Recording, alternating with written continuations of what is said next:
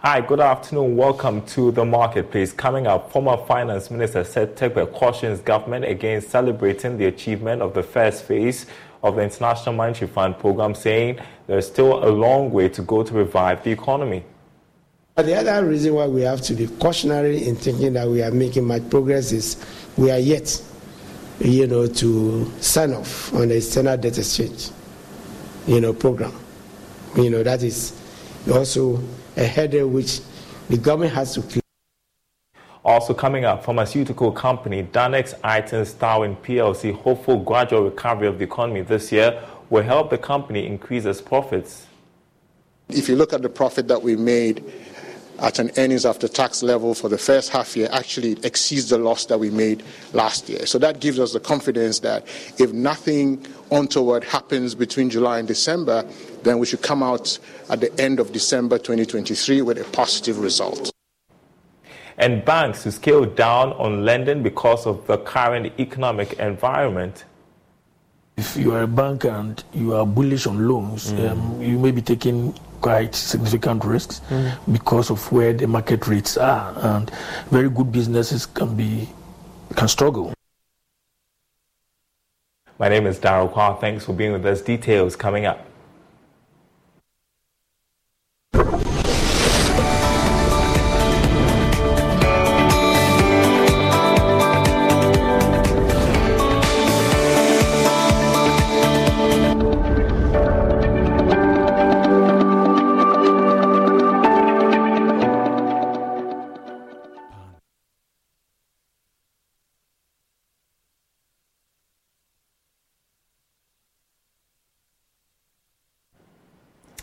And first up, former Finance Minister Seth Terkper is cautioning the government against celebrating the achievement of the first phase of the International Monetary Fund program. According to him, there are still major challenges in the economy, such as high inflation and interest rates, and therefore celebrating the narrowing of the primary balance by the government is not ideal or the way to go. This is because it is the least target Ghana must achieve, according to the IMF. Speaking to Joy Business, Mr. Terkper said the government must not be complacent, but rather work hard to revive the economy, particularly ensure the country's debt is sustainable.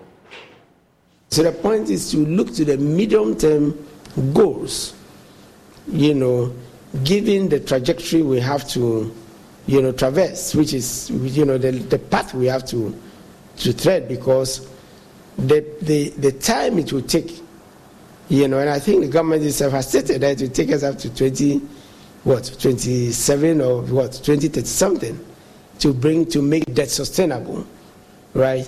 So you don't take, a little drop in the deficit, a little drop in, in the deficit, in debt, in exchange rate, in inflation, when you have set yourself those goals. So I think we should look at a medium-term and not to long-term goal. Now, the other reason why we have to be cautionary in thinking that we are making much progress is we are yet, to sign off on the external debt exchange, program.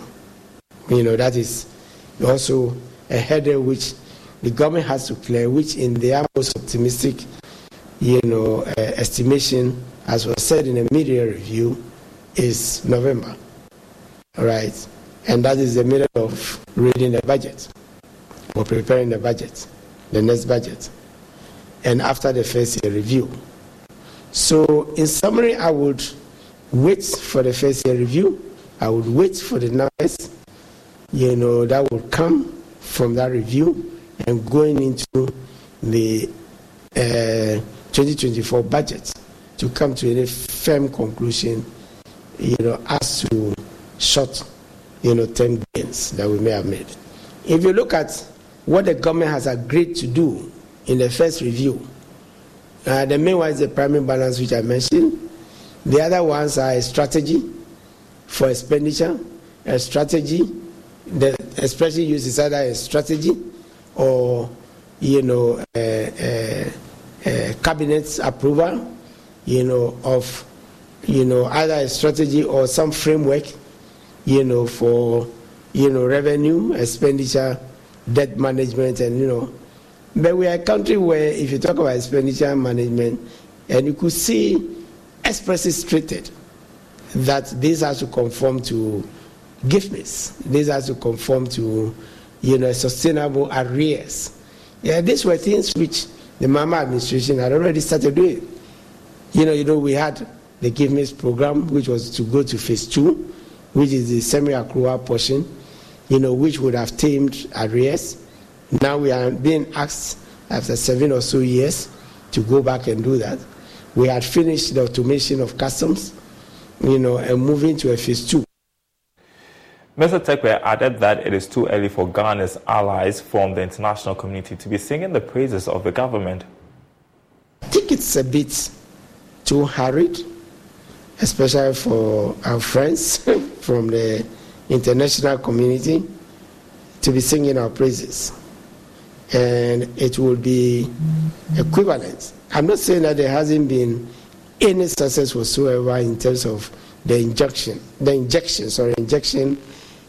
of foreign exchange by the multilateral institutions, in particular into the economy, to try and stabilize the situation, particularly significant flows of COVID.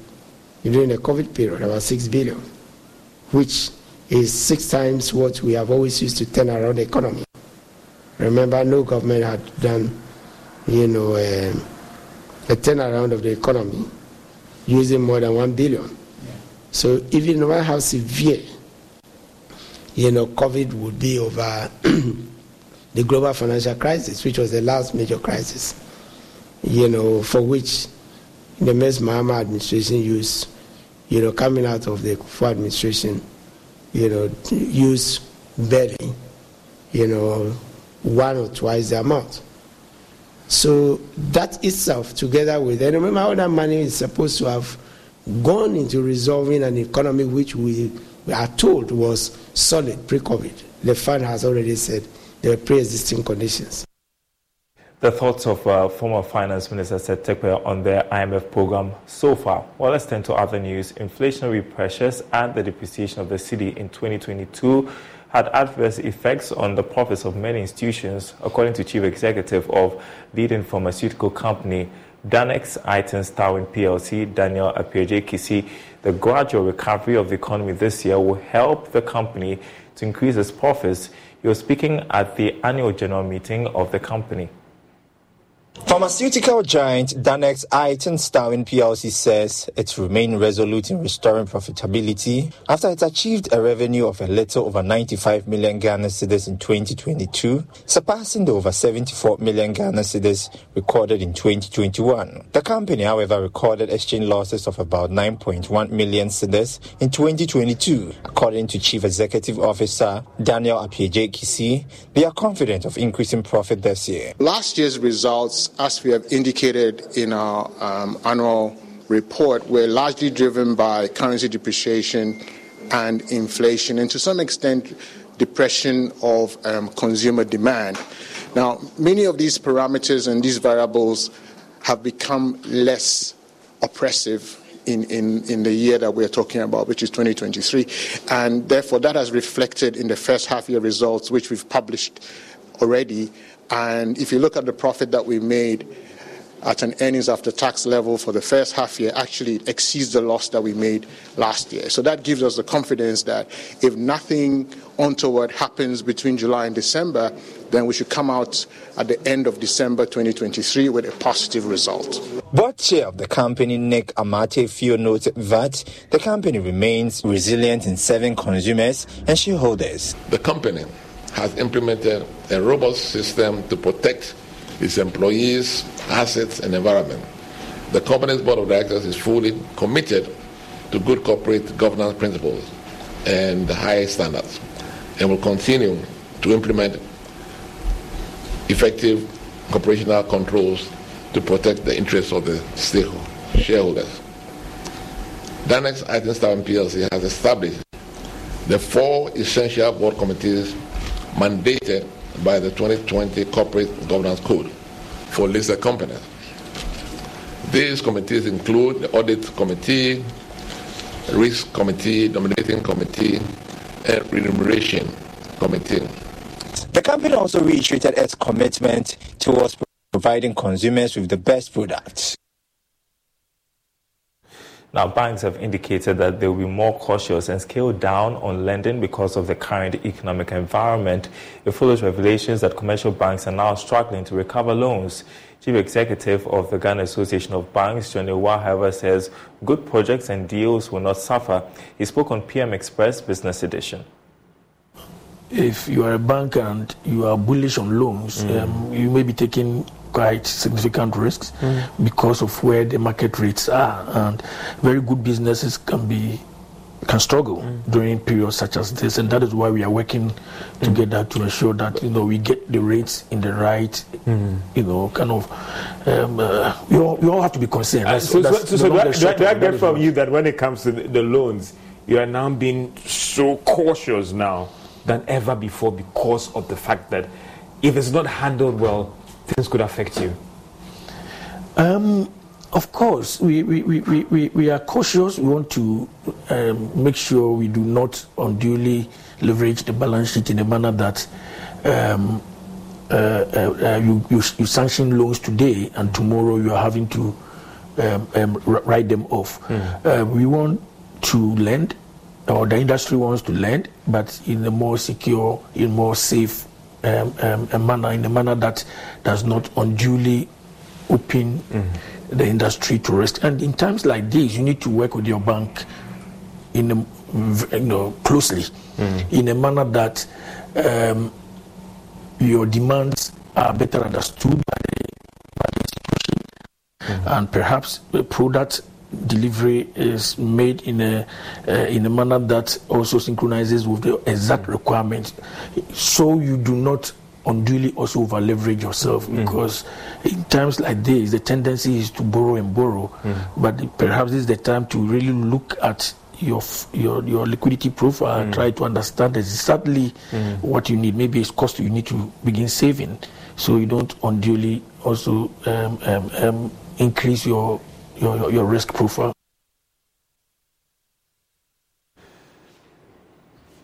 All right, in other news, financial economist at the Akentina Piamika University of Skills Training and Entrepreneurial Development, Amstead, has advised students and staff to look beyond their academic qualifications in their quest to create wealth. Addressing a gathering at the Wealth, Entrepreneurship and Career Mentoring Summit at the university, Dr. Evans Dua said academic qualifications should only serve as stepping stones but not the source of wealth, rather the knowledge and how you harness it.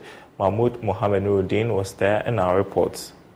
School around the age of about 25 years, let's assume, then the person has 35 years to work. Now 35 times 10,000 is giving us $350,000. Right? Are we getting the maths? This money is still not up to one post by Neymar given to him by Saudi Arabia. How many years do you spend at medical school? 6. And you do 2 years of housemanship. 8. Dr. Evans Dua says his observations over the years have led him to the conclusion that wealth creation is not necessarily tied to educational certificates. He cites footballer Neymar's significant earnings despite lacking a formal education as an example. So you spend 6 years at school, 2 years, and then you end up spending another 12 years to specialize. Let's say the longest. Now that's 20 years. And after all of that, this person cannot make one post of Neymar. Now, does that mean that Neymar is overpriced? No, he's not. And that's a secret that I need all of us to know. And one of the things that I discovered is that wealth has nothing to do with your certificates. Otherwise, Neymar, who has no degree, will not be having a post worth the entire lifetime of a career medical doctor. Do we agree to that? So it means that there is more to it than we see. How do we do that? Dr. Dua speaks of self-made trailblazers who harnessed innovation and strategy to shape their own destinies by making good use of time, value, leverage, velocity, among others. And the amazing thing is that time is the greatest equalizer for both the rich and the poor. And I need you to understand this thing. Now, what the rich has understood with time is a secret I need all of us to understand. The rich will buy your time to make money for themselves, and the poor will give their time to make money for themselves. So, I visited a friend in New Jersey, and then he showed me some of the rich guys. 11 a.m., they were playing golf. 11 a.m., they were playing golf. The following day, they were playing golf. The next day, they were playing golf. And these are the richest guys. Meanwhile, just across New Jersey to New York, there's rush hour. People rushing, catching up the metro, and going to work. Accra leaves by plan. Go and see Accra. Get to KJTia. Get to Makola. The main thing that we need all of us to understand is this. You are not here forever. Dr. Dua has conducted workshops that ignited flames of curiosity, inviting the public to share their stories. As the summit concluded, the air was thick with inspiration. The resonance of Dr. Dua's message lingered in the minds of attendees. The Dua Mentoring Club 100 program annually mentors 100 young individuals aged 18 to 40 in areas like leadership, wealth creation, career direction, among others. Participants such as Cynthia and Robert Owusu are now resolute in their commitment to being beneficial and make a positive impact in people's life. My name is Cynthia Sangapari. I'm a teacher by profession, I'm a baker, and I'm a training consultant with Edify Ghana with the Education Department. I was part of the DS Mentoring Club 100 2023, and today was our graduation. And this life is all about impact. The monies we make, the accolades that we get, if you are not impacting lives, it means our lives are not worth living. So I've learned that from here, I'm going home with the fact that I'm supposed to build a life of impact in no matter small way or wherever I find myself. I should make sure that whatever I'm doing or whatever I'm earning, it should be able to build somebody's life. I should be a source of wealth or a source of life to others. So literally this summit is just the ending part of it. We've learned a lot of things through this TDM mentorship training. Today we've learned a lot. We've learned how to be bold in taking the steps that most people are afraid to take. A report by Mohamed Nuruddin. And you're watching The Marketplace. We've been talking a lot about artificial intelligence lately on this program. So what is both fascinating and sometimes scary about artificial intelligence is its capacity to replicate certain human abilities, pushing boundaries beyond human capabilities. AI's defining characteristic now lies in its capability to mimic human behavior. However, it's vital to remember that every stride taken in machine learning and large language models is shaped by human decisions regarding the optimal use of this technology. In this context, Time Magazine has introduced its roster of trailblazers from around the world, and culture journalist with myjournline.com, Kenneth Awosho-Darko, is here to help us understand what the Time Magazine's 100 AI means in the showbiz space in another edition of our all-new segment, Show Business. Thank you for joining us. Hope you've had a great week. Yeah. So tell us about this 100 AI list that Time Magazine has put out. So, periodically the Time Magazine puts out a list of trailblazers doing amazing things in various sectors. So I think somewhere in June they decided to do a cover issue with the CEO, who is the CEO of OpenAI, the company that does the ChatGPT application. And then he himself, talked about how the prospects of machine learning and artificial intelligence had like a very bright future. So around that same time, there were some conversations ongoing. There were interviews. The Time Magazine was actually surfing around looking for people doing great things with artificial intelligence in the various spaces. That is what we have today as the Time 100 AI that we're currently talking about. So I'm sure everybody watching is wondering, what has this got to do with showbiz? You've got an answer? Yeah, it has, because seeing that we're on, this show, we have to talk some numbers. The global artificial intelligence market as of this year was valued at about $100 billion, and it has been projected that in the year 2030 is going to be, in 20-fold. I mean, it's going to be about $2 trillion. And so it's a very big market that's there for the taking. And if you come back in Africa, for instance, to look at our entertainment sector and how it's valued, as of 2022, it was estimated that the value of the industry basically was about somewhere around $60 million. And so if you compare $60 million to the one that the artificial intelligence globally is making as of this year, you realize that there's a lot that, if taken advantage of, is going to be very beneficial to the entertainment sphere when it comes to Africa as well. Yeah, and I indicated that, there's a lot of talk about AI, but rarely hear people talk about AI and showbiz. So how useful is this tool in the showbiz industry? So it's good that you mentioned that, because one of the persons on the Times 100 AI list is a certain young lady who is a musician, basically, and then she's a Spaniard, right? She's from Spain. So she does music in her own language. She can't speak Arabic, she can't speak any other language. But to be able to address that, she's using artificial intelligence to duplicate her work in various other languages. That's interesting. So if it's like a digital twin of herself. And so if no matter the language that you speak, no matter the country you're coming from, you can log on to her platform and then be able to hear her perform some of her music in your language.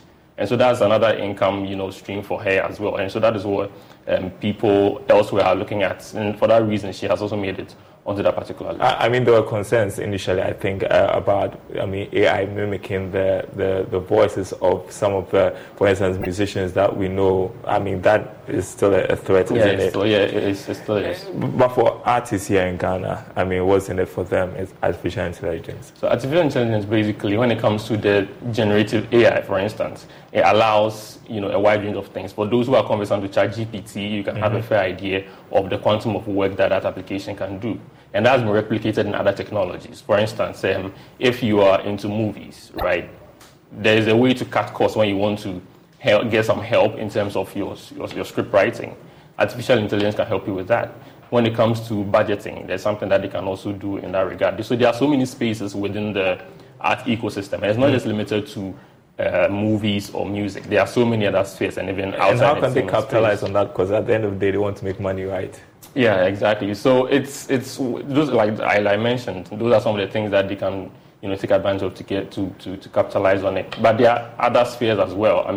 If you go into for musicians, if you want to write a song, there is a way that other applications can help you do that. And there are other new technologies coming up that are helping people who are not producers or people who are not inclined in the technical aspect of things be able to just input a command and allow the application to do its own thing. And so the prospects are wide. I think it makes sense that people are raising concerns that it might be, the age of doom for the Do you think so? I do not entirely think so. It depends on the hands that this software falls into. Just like any other technology, it can be good depending on who is handling it. And that is the reason why people have advocated that there should be some sort of regulation when it comes to the governmental side of things, so that they can liaise with maybe international bodies who are also working in that same space to help people ethically implement some of these measures. Well, we still continue to explore the benefits or otherwise of artificial intelligence, but a great insight, artificial intelligence showbiz, of course, that's the new normal, or is that what they call it? That's the future. And so we have to embrace this one way or the other. Thank you so much, Kenneth Orchidako, culture journalist, always here with us on Friday to talk show business. Well, let's turn to other news now. As part of measures to mitigate the impact of climate change on human health in various ways, a Coastal Community Resilience to Climate and Diarrheal Project says it is poised to build resilience and improve diarrhea management in coastal communities. According to research fellow at the Noguchi Memorial Institute, Professor George Ama, this is key to improved knowledge on community-based diarrheal management and response to climate hazards. He spoke to Joy Business at the annual steering committee meeting. The Coastal Community Resilience to Climate and Diarrhea Project aims to generate long-term data series to model the interactions between climatic, hydrological, environmental, institutional, and social-cultural determinants of diarrhea. Professor Amma said this will aid in assessing climatic and non-climatic determinant of diarrheal disease in coastal communities in Ghana and understand how they impact on diarrheal transmission. Diarrhea is one of the major challenges in our in our communities, in our countries. It affects both children and also affects adults. The different pathways in which people come down with diarrhea, different pathogens that also involve diarrhea. And so what we're trying to do is to understand these pathways, but then using the coastal population for that. Why do you need a coastal population? Because these are the people who are being really affected with the climate change that is going on, right? And understanding the pathway will help us to put in intervention programs that will help in ameliorating this issue of diarrhea disease in the communities. Project co-lead Dr. Peter Sorensen explained the rationale behind the collaboration, indicating that it aids in understanding the transmission pathways of diarrhea in coastal communities. I am collaborating with the University of Ghana because they are very high-skilled researchers actually, so we can make a kind of equal collaboration. It is very inspiring to have a project and then come here and then participate in the discussions and be close to the fieldwork that is undergoing here, and also the intercultural aspects is because researchers are cross-cultural. On the other hand, there are some cultural issues when you are coming from Scandinavian and then collaborate with the institute here. So it's very inspiring. The study will focus on communities found along the eastern and central coastline of the country, which are the most vulnerable to sea level rise and flooding incidents.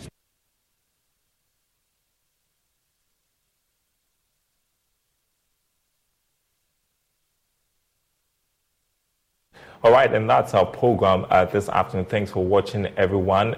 Before we go, just checking out some of our headlines on our website, nigeriaonline.com/business as we head into the weekend.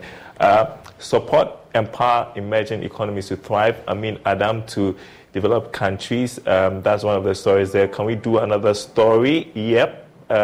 Government announces settlement of dollar-denominated DDEP. You can get more on that, myjoyaonline.com/business. My name is Darryl Kwao. Thanks for watching. Marketplace returns same time next week.